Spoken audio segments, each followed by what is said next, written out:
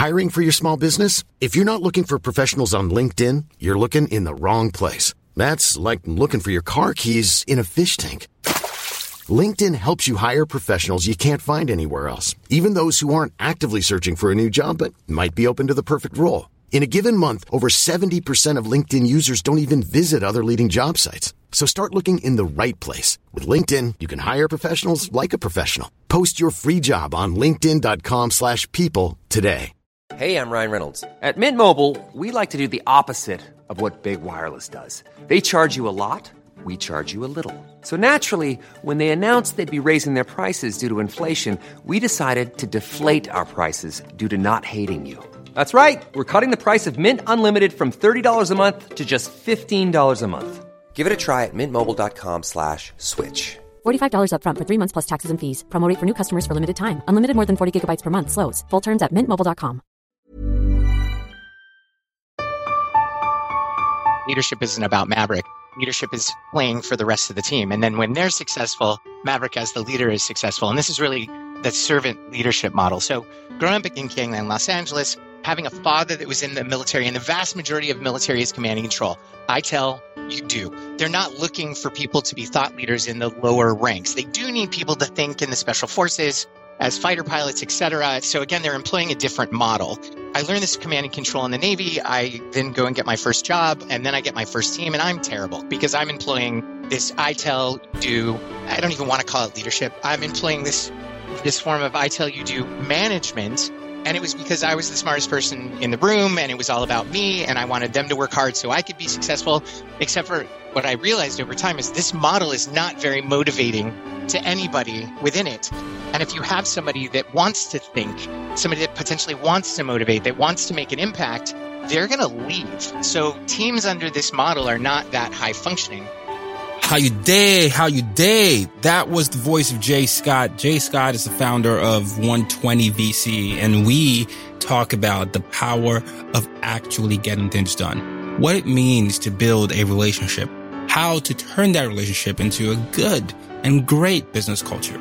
A lot of people have the paradigm shifted. They think it's not personal, it's business. But Jay shifts it. He says it is personal and it is business.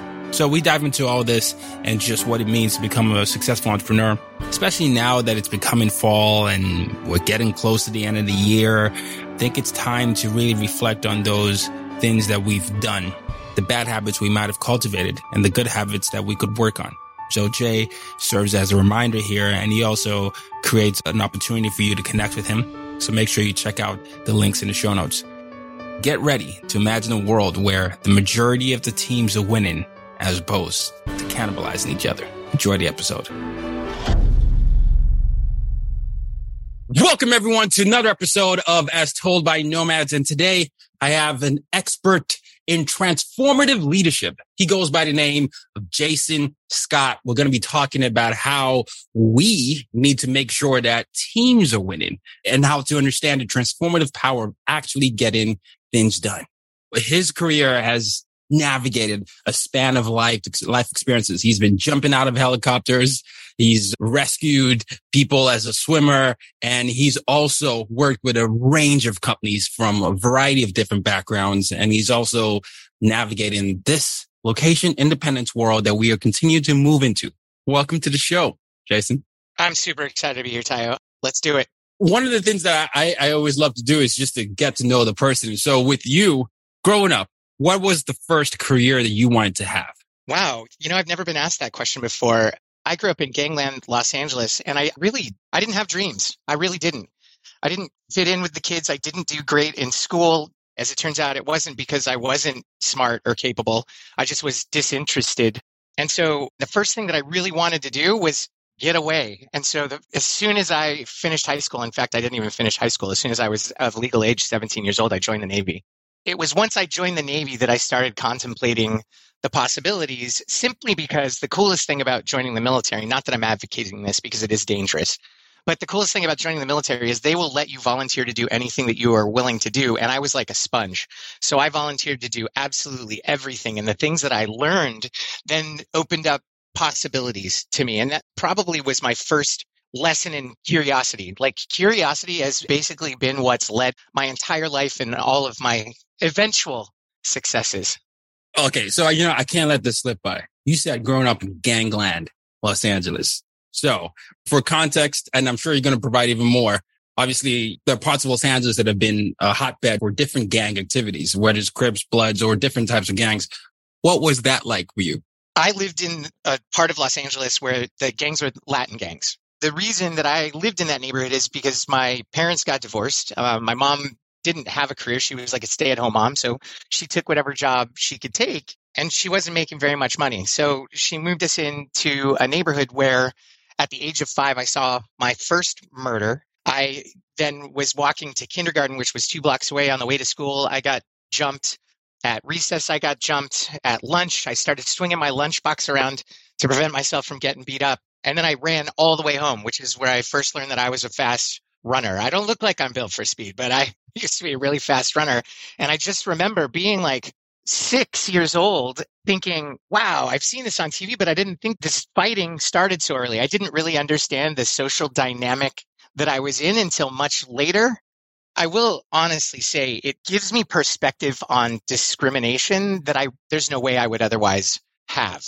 One of the things I always say about worldview, because I like to think in frameworks, as a professor, I always put into the equations. And so I say worldview is lived experience plus exposure. And if you want to improve or understand your worldview reflecting your lived experience and what you've been exposed to, you've had quite the lived experience, but you've been exposed to something, and your exposure to something gave you a lens into discrimination that maybe if you didn't have that lived experience in addition to exposure, you wouldn't have understood the impact of what you're saying. I couldn't have the empathy that I have for the discrimination and the racial inequality that I have if I hadn't experienced this.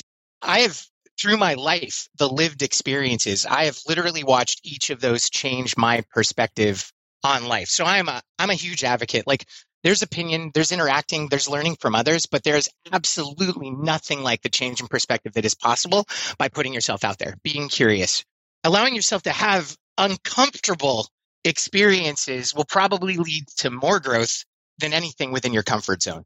Anything, right? Even with working out, it's one of my favorite examples. When you work out, you get uncomfortable because you can't get past a certain rep, but you know that your muscles are working. And then eventually the next day or next week or maybe 2 weeks later, you push past that plateau and it's pain, but it's part of that, right? You basically practice failure every time you're working out because you get to a point where you can't go and then you have to push through that. And so with you practicing ideas of perceived failure, you navigate this idea that Navy was this. And then you became a sponge, and you're a sponge while you were swimming and rescuing people. Why was that the path you chose in the Navy to decide to be a rescue swimmer? The honest answer is because it was cool.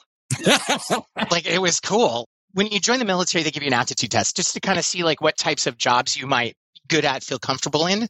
Because, you can't resign. You can't quit. So they want to make sure that they've aligned you with what might look like success. And so I took a test and I could have basically any job that I wanted. And at the time, don't laugh, man, this ages me. I was like, computers are the future. So I took a job in data processing, and that job required me to give 5 years initially instead of 4 because it was considered advanced training. So a lot of the things that I learned how to do, I wouldn't have otherwise been able to do because I was in, let's call it this white collar job, but you could volunteer for anything. And becoming a rescue swimmer wasn't necessarily a path that I chose or was even available to me, except for there was a problem where the administrators transferred the 2 rescue swimmers off the ship, and a ship can't leave the dock without 2 rescue swimmers. And so the people in the deck department, which are the people that usually will go to swimmer school, they sent 2, they washed out. They sent 2, they washed out. And so here we are. I've got a skipper who wants to make admiral, but his boat can't leave the dock. This is a problem. So he opens up tryouts to the whole ship. And I was like, I was a swimmer on swim teams growing up. I was like, I could do this. So I ran and I swam and I did push-ups and I did sit-ups and I did more than anybody else. So they sent me to rescue swimmer school. And, I'm obsessed with Top Gun at the time. The Navy SEALs are super cool. And rescue swimmer school had the second highest attrition rate to the Navy SEALs training. So I was like, let me go see if I can do this. I still will never forget the feeling of graduating and being surprised.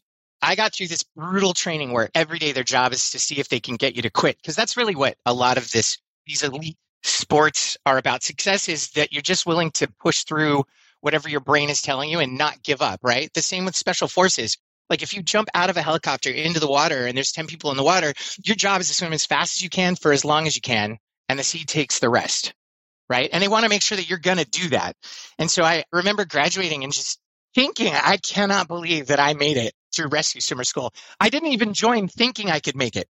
I just joined because it was cool, and then I never gave up. And yeah, you are. You brought up Top Gun. I don't know if you've seen Top Gun Maverick. No, but I hear it's phenomenal. My most fun experience is seen in movies this year. That and Everything Everywhere All at Once. But it's so much better than even Top Gun. And the reason I want to bring that there is because obviously you learned a lot about leadership and teamwork. If anyone has watched Top Gun, there was that idea of figuring out how to work as a team or people would die, right? Whether it's, Iceman or Goose or figuring out, what Maverick is going to do and all these things.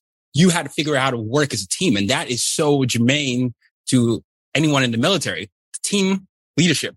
What did you learn about both concepts when you were there? I have a sad answer. I didn't. Because there are groups in the military that need to work as a team, like special forces teams, and do work as a team, and where their leaders do employ what I consider real leadership. And I'll get to that in a second. And clearly these fighter pilots need to operate as a team. And that was the big lesson for Maverick, is that leadership isn't about Maverick. Leadership is playing for the rest of the team. And then when they're successful, Maverick as the leader is successful. And this is really the servant leadership model. So growing up in Gangland, Los Angeles, having a father that was in the military, and the vast majority of military is command and control. I tell, you do. They're not looking for people to be thought leaders in the lower ranks. They do need people to think in the special forces as fighter pilots, et cetera. So again, they're employing a different model. I learned this command and control in the Navy. I then go and get my first job, and then I get my first team, and I'm terrible because I'm employing this I tell, do. I don't even want to call it leadership. I'm employing this form of I tell, you do management. And it was because I was the smartest person in the room, and it was all about me, and I wanted them to work hard so I could be successful. Except for what I realized over time is this model is not very motivating to anybody within it. And if you have somebody that wants to think, somebody that potentially wants to motivate, that wants to make an impact, they're going to leave. So teams under this model are not that high functioning. So somewhere along the way, I had multiple real human interactions with people where I worked with them to co-create their roadmap to a shared goal. It felt better. It got better results. They were motivated. I was introduced to servant leadership, and that's when I realized that leadership isn't about me. It's about the team. When you decide to be a leader, you put yourself aside, and your job is to ensure that your team defines and delivers the necessary and expected results. And when they win, you're winning. And so I'm a leader in service of my team. Not only does this feel better, but the team gets better results, because what I'm basically doing is in this helping them architect their own roadmap to a shared goal. I'm cultivating the collective IQ. The solutions are smarter. People are bought into the solutions. This is where innovation is possible. I had a great experience in the Navy. Don't get me wrong. But my experience of leadership, it was really command and control. I tell, you do. And so it was really how not to be a thought leader where people can quit their jobs, where innovation is necessary, where people want to thrive. Right? The military is a little bit about do your time. I found a way to make that time awesome, but I don't feel like that's everyone's experience. What you explain is what you've talked about so often. You talk about the difference between authority and a leader. It sounds like that's what you have to distinguish between and decipher there. Sure. And don't get me wrong, there's a place for command and control. If we happen to be somewhere, you and I, where things started blowing up, I probably wouldn't even say to you, get under the table. I would probably grab you and throw you under the table. As I'm flipping tables, screaming at other people to get down, I wouldn't think about it. I would just react. My training would kick in. In the end, I wouldn't be like, hey, man, I'm so sorry I threw you on the ground. I mean, I probably would, because I would be sorry I threw you on the ground, but I wouldn't feel like I did anything wrong. Yeah, because it's life or death, right? Right. And now it's funny. I realize saying that you're probably this tall, super tall, huge guy that I wouldn't be able to effectively throw. No, it's okay. On the floor. I'm 6'1", so I don't know. But you know what happens? Adrenaline will probably drive you and you throw me off and I'll be like, yeah! So it works out. Okay. But no, that makes sense because I really want to distinguish that. I went to boarding school. I'm from Nigeria and we had a lot of that. It's just, for lack of a better word, militaristic type of things, even when I was younger, people could actually hit kids until it only shifted. Teachers could do that. And so it was all based on what the law was. And even if the person was wrong. And I remember growing up, I had multiple life experience growing up in 5 countries, 4 continents. And I remember the first time I started challenging authority, and it was like, whoa, I said it. Why are you going it back? And my mom and I joke about this, but it was one of those things that I had to unlearn, because growing up, I always thought whatever anyone in that is an older person says is law. That was just what I grew to accept. And then I started challenging it, and it was very uncomfortable, because I was the only one doing it, right? People, this guy's rude. Or what are you doing? How dare you? What are you talking about? You're letting what you've learned in the world take away from culture. And I think many people are at odds with that right now, because they deal with that internal dialogue of, wait, I'm the only one saying this. Is it worth it? Or should I be doing this? I feel like no one else is on board with me, or I'll be like the bad person if I challenge something that I know is true. Here's the real answer. You're the one that's brave enough to stand up and do the right thing. You're speaking for everyone. Human beings don't like to be told that they have to do something. I speak in front of large audiences on the regular, and I've got a couple of typical questions. And often I'll ask an audience, like, what emotion the word mandatory evokes. And I just ask them to blurt out like a one-word emotion, and it's always negative. We might do the thing that's mandatory, but our first instinct is to not to want to do it. And we really see this in the way that we handled the automobile death situation in the 70s. And COVID recently, meaning in the 70s, it was actually handled as a public health issue, and it was really effective. Like, I get in the car these days and I don't feel safe without putting a seatbelt on. I'm sure you didn't grow up with seatbelts either, knowing that you lived across 5 continents, right? Yeah. It was, they made that rule, right? Right. Then they make the rule. It's so wild that people didn't drive with seatbelts before. We didn't think it was anything. There wasn't seatbelts at first, right? So there's this situation where we realize as a country that a lot of people are dying in automobile deaths. And the first reaction wasn't, let's take away cars, because that's absurd. And the first reaction wasn't tell people that wearing a seatbelt was mandatory. They actually gave us a choice.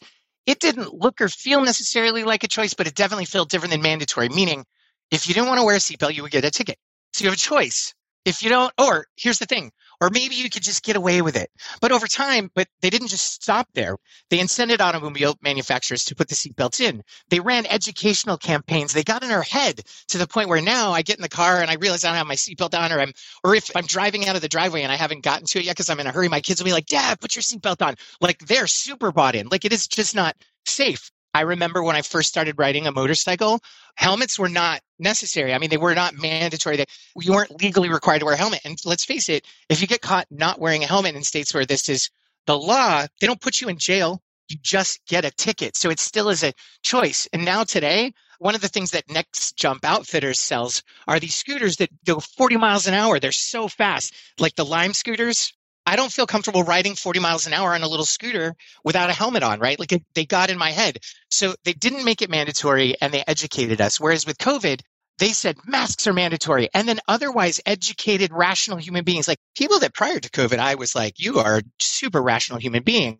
After, not so much. Like, COVID's not real, so they didn't have to wear a mask, right? COVID's not real, so they didn't have to get the vaccine, right? They told themselves all these stories. And I think it's really because the government said this is mandatory and we are taking away your choice, right? So human beings, when given choice, meaning if I were to come to you and say, I think we should go on the mission, I think you're the right guy for it. And you say back to me, Jay, I am the right guy for this. And then I describe what I think only you can do. And then I ask you, okay, how will you do that? Because I want to make sure that we're aligned and we get on the same page. And so you start walking me through how you would accomplish that. And, let's say I hear something and I think, I don't understand how that's going to help him accomplish his goal. So I say, let's talk a little bit more about that. I must be missing something. I don't see it hitting. And eventually you land on something where I'm like, okay, cool, I get it. You came up with how to get there. You had choice. You're totally bought in. You did all the critical thinking. You're probably going to be excited about it because I asked you, dude, is this your thing? You're like, it's totally my thing. I'm going to get a better result than if I come to you and say, Tayo, like, this is mandatory, man. You got to do it. One of the reasons I can relate to this, I grew up under dictatorships initially for the first decade of my life. And when I was seeing the COVID thing, maybe it's because I have a different experience, I was like, come on, like, let's do this for each other. And Nigeria is very collectivist, right? It's not individualist. I think there are pros and cons to both sides, individualism and collectivism. But to your point, I saw a lot of people translating that as a lack of choice. But then I would also see the same people not use the same argument for other things that whatever side you're on, the political party would say, well, this is my body, my right, and all these things. And I would like, how are you not able to look at the same instance here? You know, this is what I'm saying. Let's call this out. I think it's important. Let's be clear. The group of people, we won't name them, but everybody knows who they are, refuse to wear masks as an infringement on their rights is the same group of people that is saying women do not have a right to do with their body what they want to do with their body. And here's the deal. I promise you, it is not hypocrisy. They're not connecting these two things as equal. Okay. I'm obviously in diversity, equity, inclusion. So I'm in fields of people that disagree with me. And I have these conversations all the time. And even if you bring it up, let's say to your point, it's not something that they see as equal. It's a false equivalence to them, even though that's what both sides are arguing. How how do you think they got there? Is it because they just don't like being told what to do? So there's a couple of things at play. Sadly, our worst behavior is nature. Humans' worst behaviors are nature, not nurture. Now, these are the same behaviors that have kept us alive in a world where we are not the fastest, the strongest, not even the smartest or meanest of creatures. So let's start with fear. Human beings chase pleasure and retreat from pain. People, we are not wired to want to have uncomfortable discussions. We are not wired to want to put ourselves in uncomfortable situations. And then we layer on top of that our confirmation bias, which allows us to be efficient. We hang out with people that think like us and are like us because then they'll protect us. They don't necessarily want to protect the weirdo that's saying things that they don't get along with, right? Because that person doesn't believe what we believe, so that person is untrustworthy. So back when we lived in teepees and in caves, like if you and I believe the same thing, there's a high degree of likelihood that if somebody comes into the campground at night while I'm sleeping, you're going to protect me or you're going to wake me. Whereas, if you're not like me, you don't think like me, can I trust you? We're wired to push back on things that conflict with our pre-existing notions. In fact, there's 4 chemicals produced by the human brain that make us feel happy. That would be dopamine, oxytocin, serotonin, and then endorphins, which is an athlete you're super familiar with. When we exercise our confirmation bias, which is it's a muscle, it just reacts, our brain rewards us with a shot of dopamine. So when we push back on an idea that contradicts a previously held belief, our brain goes, that's right. Yeah. And gives us a little dopamine. This is why when you take situations that are scary, where people are willing to tell themselves any kind of story to make it okay. And again, this is relative to the blame mechanism. Brené Brown says that blame is the discharging of discomfort and pain because we retreat from pain and seek pleasure, but it has an inverse relationship with accountability. And so to be great leaders, we have to be open to new ideas. To be learners and growers, we have to be open to ideas that make us feel uncomfortable because we're not going to prevent the confirmation bias from being triggered, but we can transcend it. Viktor Frankl said that in the space between stimulus and response, we have choice. With that said, you hear me expressing a great deal of Ryan Reynolds here from Mint Mobile. With the price of just about everything going up during inflation, we thought we'd bring our prices down. So to help us, we brought in a reverse auctioneer, which is apparently a thing.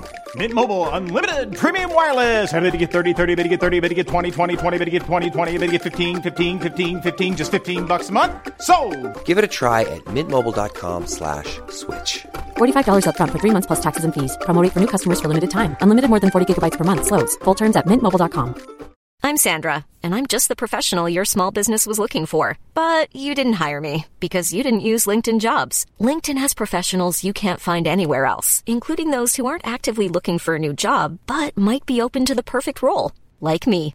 In a given month, over 70% of LinkedIn users don't visit other leading job sites. So if you're not looking on LinkedIn, you'll miss out on great candidates like Sandra. Start hiring professionals like a professional. Post your free job on linkedin.com/people today. Empathy for all these polarized camps. And this is what I wish every leader would do. Stop throwing hate. Empathize. Have a conversation. Work to understand. You might never agree fully, but your universe, your worldview will be broadened. It'll allow us to come together as humans.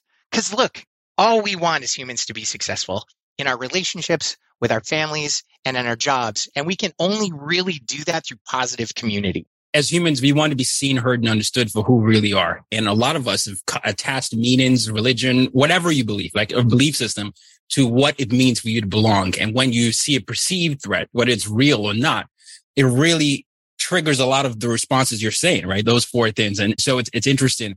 I love that breakdown, and I know that the audience will as well. But you've been talking about human behavior here. And this takes me back to a film, one of the greatest films of all time. It's The Godfather, right? So Michael Corleone says, it's not personal. It's strictly business. And so what do you say when you hear that? Because I feel like you have an interesting response to someone that says, yeah, it's not personal, it's strictly business. What do you think about that? Huge fan of The Godfather. So I'm not contradicting The Godfather, but I am saying I did write a book in response. Yes, you did. To Michael Corleone's statement. And the book's titled, It's Never Just Business. It's About People. This definitely ties into what we're talking about, because I grown up hearing people say, this company's bad. This company's good. The government's bad. The government's good. The government's lying to us. There's no such thing as this company or that company or the government. A company is basically a legal entity that if nobody ever goes to work there is nothing. It accomplishes nothing. It's like an idea. A company really is made up of all of the humans that go there and potentially rally around the vision of the purpose of this company to otherwise create value. The government is the same. When people come to me with these conspiracy theories, government conspiracy theories, I'm like, you think they're all on the same? So in order to keep this a secret, all of the humans in the government would have to agree not to say anything about this. Now, to some degree, I think this is possible in like where they're only letting people that have been screened and have top secret clearances, but they're not talking about that government. They're talking about the people in the Social Security Administration. They're talking about people in the DMV. They're talking about like the government, like everybody that carries a government badge. And I'm just like, these are people not capable of keeping the secrets that you are implying that they are keeping, right? And so what we have to understand as leaders, if we look at our organizations of people, that's why it's called an organization, and we are happy with the results that we're getting, it's because of the way that the people are doing their jobs. If we feel like our organization needs to get different results, no amount of technology is going to change the results.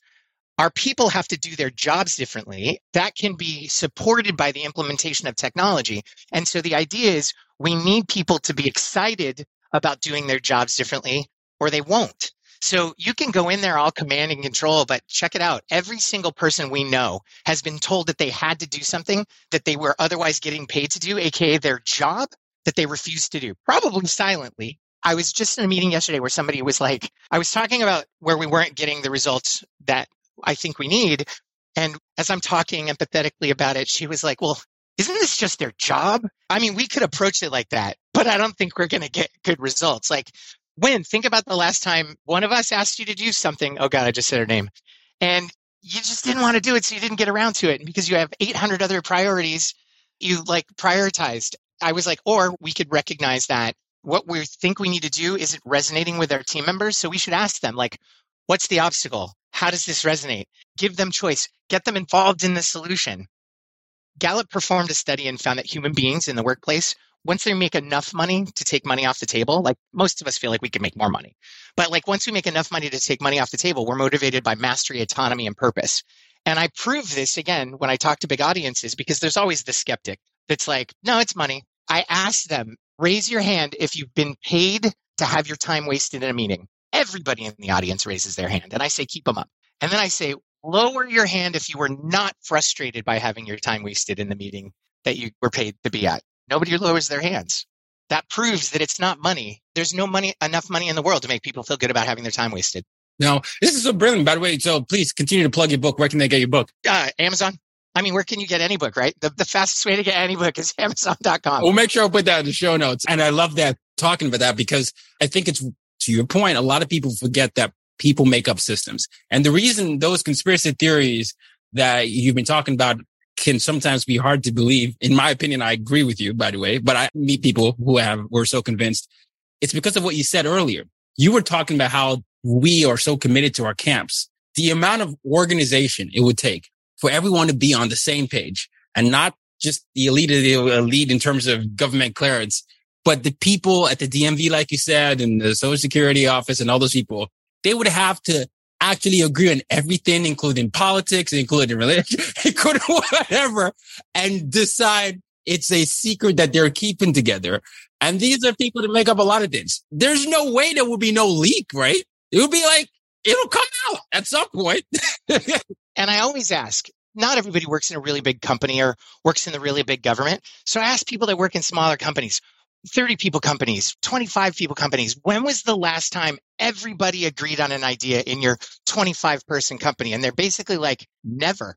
Never. Yeah. But one thing that you do want people to do, because people can agree on this, but this is something you believe everyone should agree on. It's the idea of communicating your accomplishments daily. I saw this and I love it. But why should we communicate our accomplishments daily? And is there a framework we can use to do that? This is a highly controversial tool, even at 120 VC, where we use this on the regular. And we have some clients that adopt it, that get it, and others that don't. And I always tell people, like, if something in your mind is saying this won't work, it won't, because you're not seeing what I'm seeing. So don't even try it if you don't think it's going to work. But there's some science behind this. One, we are taught, at least in the US culture, that in order to be happy, we have to accomplish something. So we set goals.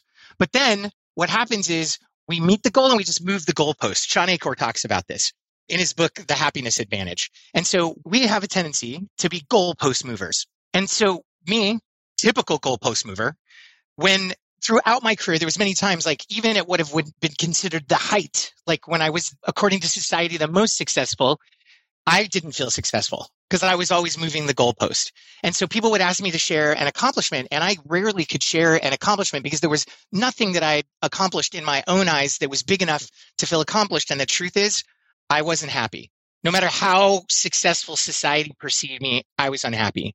The other thing that we do is we help organizations at multiple stages achieve the outcomes that they think that they need. This requires discipline and intentionality. The second I say discipline, most people go, ew, he used the D word, right? Because discipline often means complexity, and the vast majority of human beings retreat from complexity. It shuts their brains down. And so the daily status report is a really simple way to, at the end of the day, reflect on your accomplishments. And this word is very intentional. Accomplishments. What did you actually get done that moved the needle for whatever it is that you're responsible for? It's not going to be 10 things. Some days it's not going to be one thing. Okay, but if it wasn't one whole thing to completion, did you accomplish something that moved a piece of something forward? Like one accomplishment.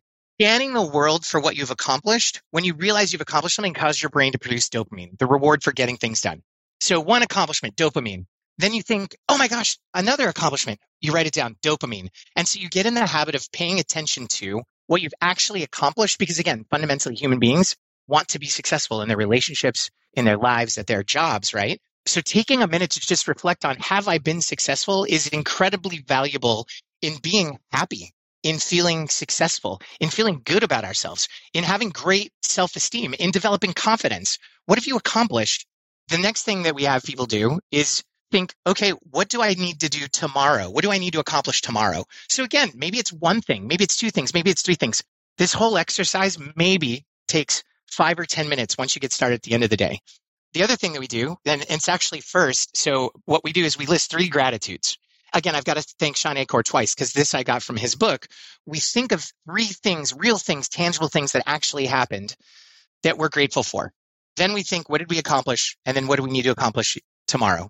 The gratitudes actually produce dopamine and make us feel good. So it's the end of the day, you're otherwise tired. Your accomplishments produce dopamine. And then the last thing is listing what you need to accomplish tomorrow closes those loops.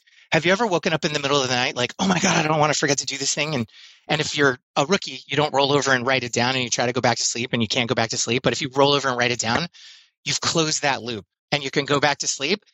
I don't wake up in the middle of the night very often thinking, gosh, I don't want to forget something because I've planned the 3 or 4 things that I need to do to move the needle tomorrow. And it's the same thing at the end of the week. I think, okay, what do I have to do Monday? And I send the email out to my team so they know.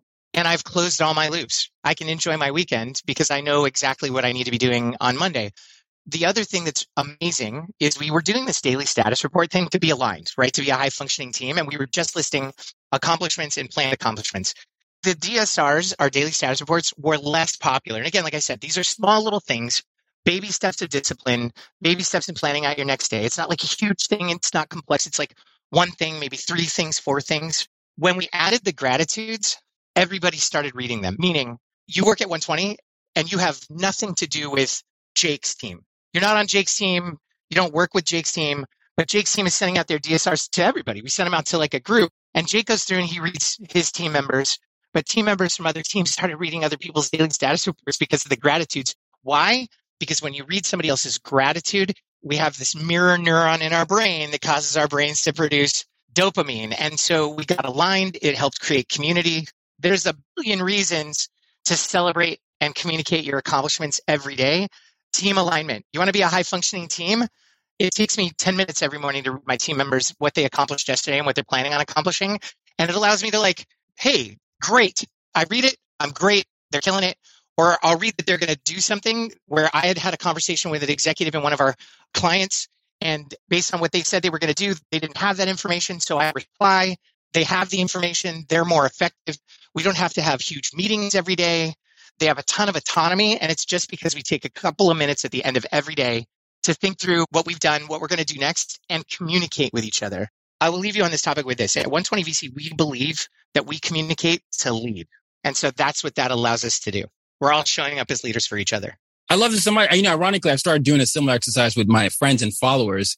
And it's such an interesting thing. I guess I can see how it could be controversial, but it's that stop, rewind, reset, reflect. Because I believe we live in a world that's too reactive instead of reflective. And so a lot of people just realize to understand and appreciate the journey as opposed to the destination. The destination often doesn't come with the expectations that we've attached to it. But when we learn to love the process of the journey, there's a beautiful internal feeling of joy that can be used to offset whatever that external thing that we need, when we think we're supposed to be happy. I love that you do it. That's all I can say. I think it's such a great, it's a great tool. Hopefully others come to accept it though. That would be the goal. I love the model that you just described. Actually sounds a lot sexier than the daily status report, but I think it sounds like it accomplishes the same thing. No, it's the same thing. No, that's why I was nodding throughout what you were saying, because I do it. And the reason I do it with friends and followers is because I don't know if you agree. It sounds like you agree with this. I don't believe in having superficial friends, right? I believe in having people that add value to life and you challenge them as much as they challenge you. And I want to be able to be that type of person that lives that way professionally or personally. And so that's why I love it. And I think it's so cool because that's the only way teams can be humanized in their full form. You're not drifting through life being reactive. Yes. You're being intentional and creating, or at least living the deep meaning, living the depth of it, as opposed to just sort of transitioning over the surface of it. Well, you run a team of deep thinkers. So tell us more about 120 VC, your company. 120 VC is in the business of enabling our customers to achieve the transformative power of getting stuff done, or the rated R version is getting shit done. Getting shit done. Yeah. It's not cliche. Like 22 years ago when I started the company, we were in the project management business. Very quickly, I realized that executives are less interested in a single project than they are about ensuring that all of their projects get done each year for the amount of money set aside, because projects are really changes that they feel they need to see in their organization to accomplish future goals. Agile hit the scene. I thought that was great. It was like clearly a model for servant leadership. Scrum, which was intended to be a better way of developing software. And so at the time, everybody was like, oh, you don't need project management anymore. I was like, nah, but I wasn't really allowed to say it without sounding old and dusty. So we kept doing that.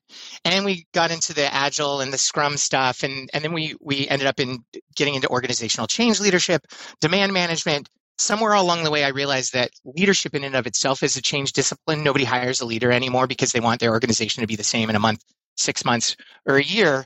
And then as I developed my own personal habits through education with the Stegan Leadership Academy, just reading books, trying to be the best possible leader of my own business, I realized that I had to also have like an operational management strategy or approach to be very intentional about the things that I was delivering. And so one of the things that I think is cool about 120 VC is we don't experiment on our clients. We don't build anything that is bespoke, which is a really fancy word for we'll create something custom that is unproven, that will cost you a lot of money.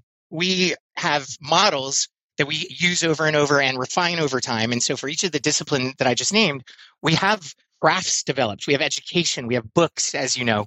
And so we really ended up over the course of the last 22 years being in the business of working with anybody that leads a team to apply the appropriate craft for the necessary outcomes and help them get the outcomes that they feel like they need within the constraints of time and money that they have. So we really are in the business of enabling people to get shit done. Well, we'll make sure to put that in the show notes and make sure that people can get to work with you, because it sounds like it's going to be a great experience. And by the way, I really want to thank you for being so vulnerable and open about this, because I think it's so important for people to realize that leaders can actually be like this. You know, you don't have to be robotic, if you will. So I feel like this is another one of my platforms, this whole notion of being professional. I hate it. It seems to me like they're saying we have to act perfect, be emotionless, and act like robots. This isn't possible. Again, it's never just business is about people. Like, people aren't perfect.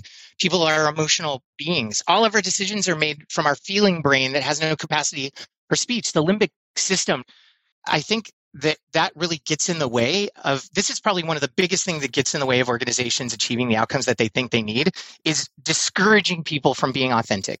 Encouraging people to pretend that they are emotionless robots, because here's what happens. Since that's not possible, people are actually getting paid to invest time in looking good as opposed to getting stuff done. Yeah, instead of being good, you have to look. I love that. Instead of being good, you have to get, or we have to look like your version of authenticity as opposed to their version of authenticity. This is one of my most controversial takes. Maybe many people don't agree with me on this, but when I teach students or when I'm working with clients, I'm always like, be yourself. And they're like, what does that mean? I'm like, your hair or your talk. It doesn't bother me.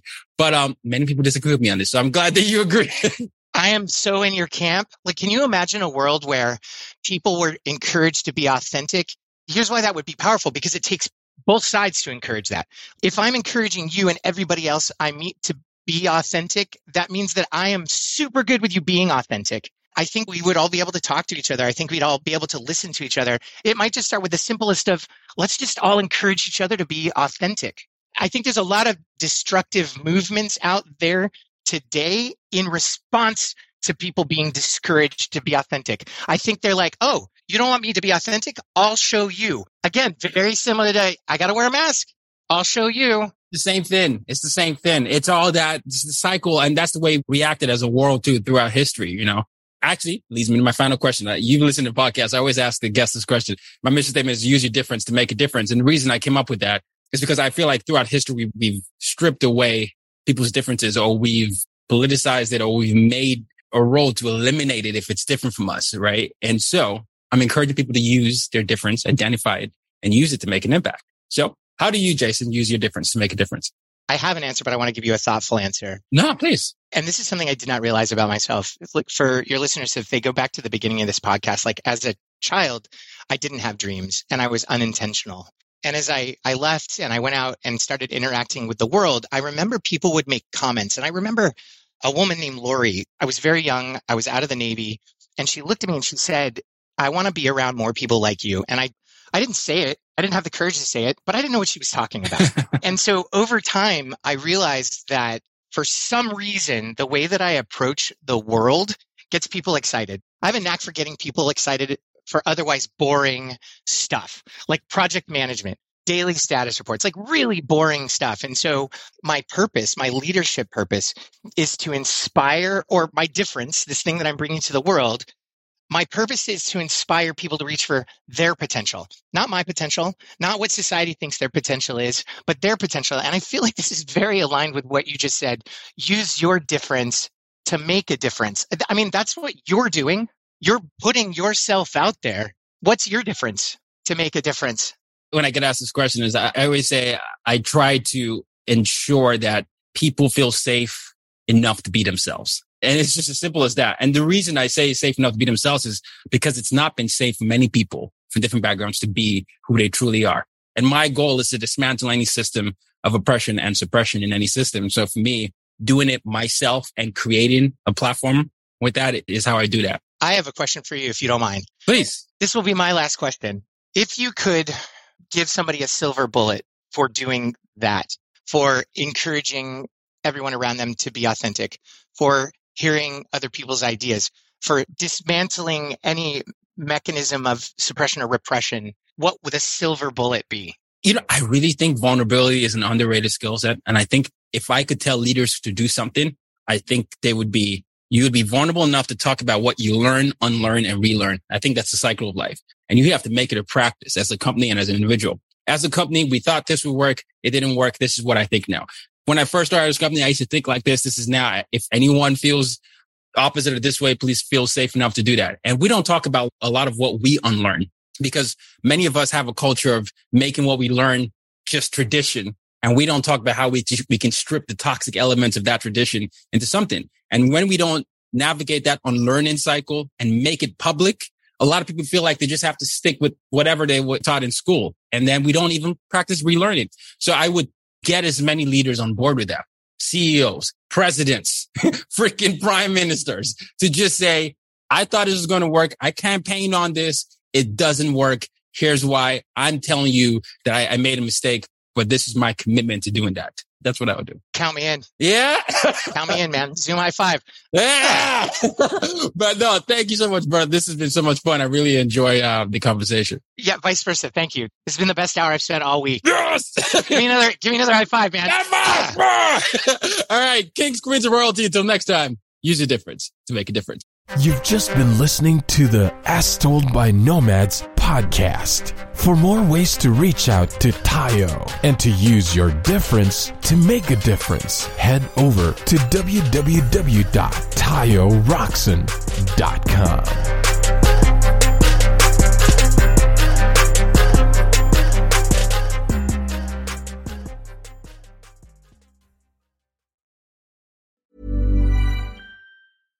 Hi, I'm Daniel, founder of Pretty Litter. Cats and cat owners deserve better than any old-fashioned litter. That's why I teamed up with scientists and veterinarians to create Pretty Litter. Its innovative crystal formula has superior odor control and weighs up to 80% less than clay litter. Pretty Litter even monitors health by changing colors to help detect early signs of potential illness. It's the world's smartest kitty litter.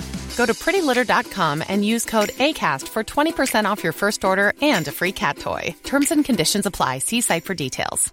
Hey, folks, I'm Mark Maron from the WTF Podcast, and this episode is brought to you by Kleenex Ultra Soft Tissues, your ally to help tackle your allergy symptoms this season. I love the change of seasons, but nobody loves pollen and all those other things floating in the air that make you sneeze during this nice weather. Kleenex Ultra Soft Tissues are hypoallergenic and allergist approved, so fight back against watery eyes and runny noses without worrying about irritating your skin. For this allergy season, grab Kleenex and face allergies head on.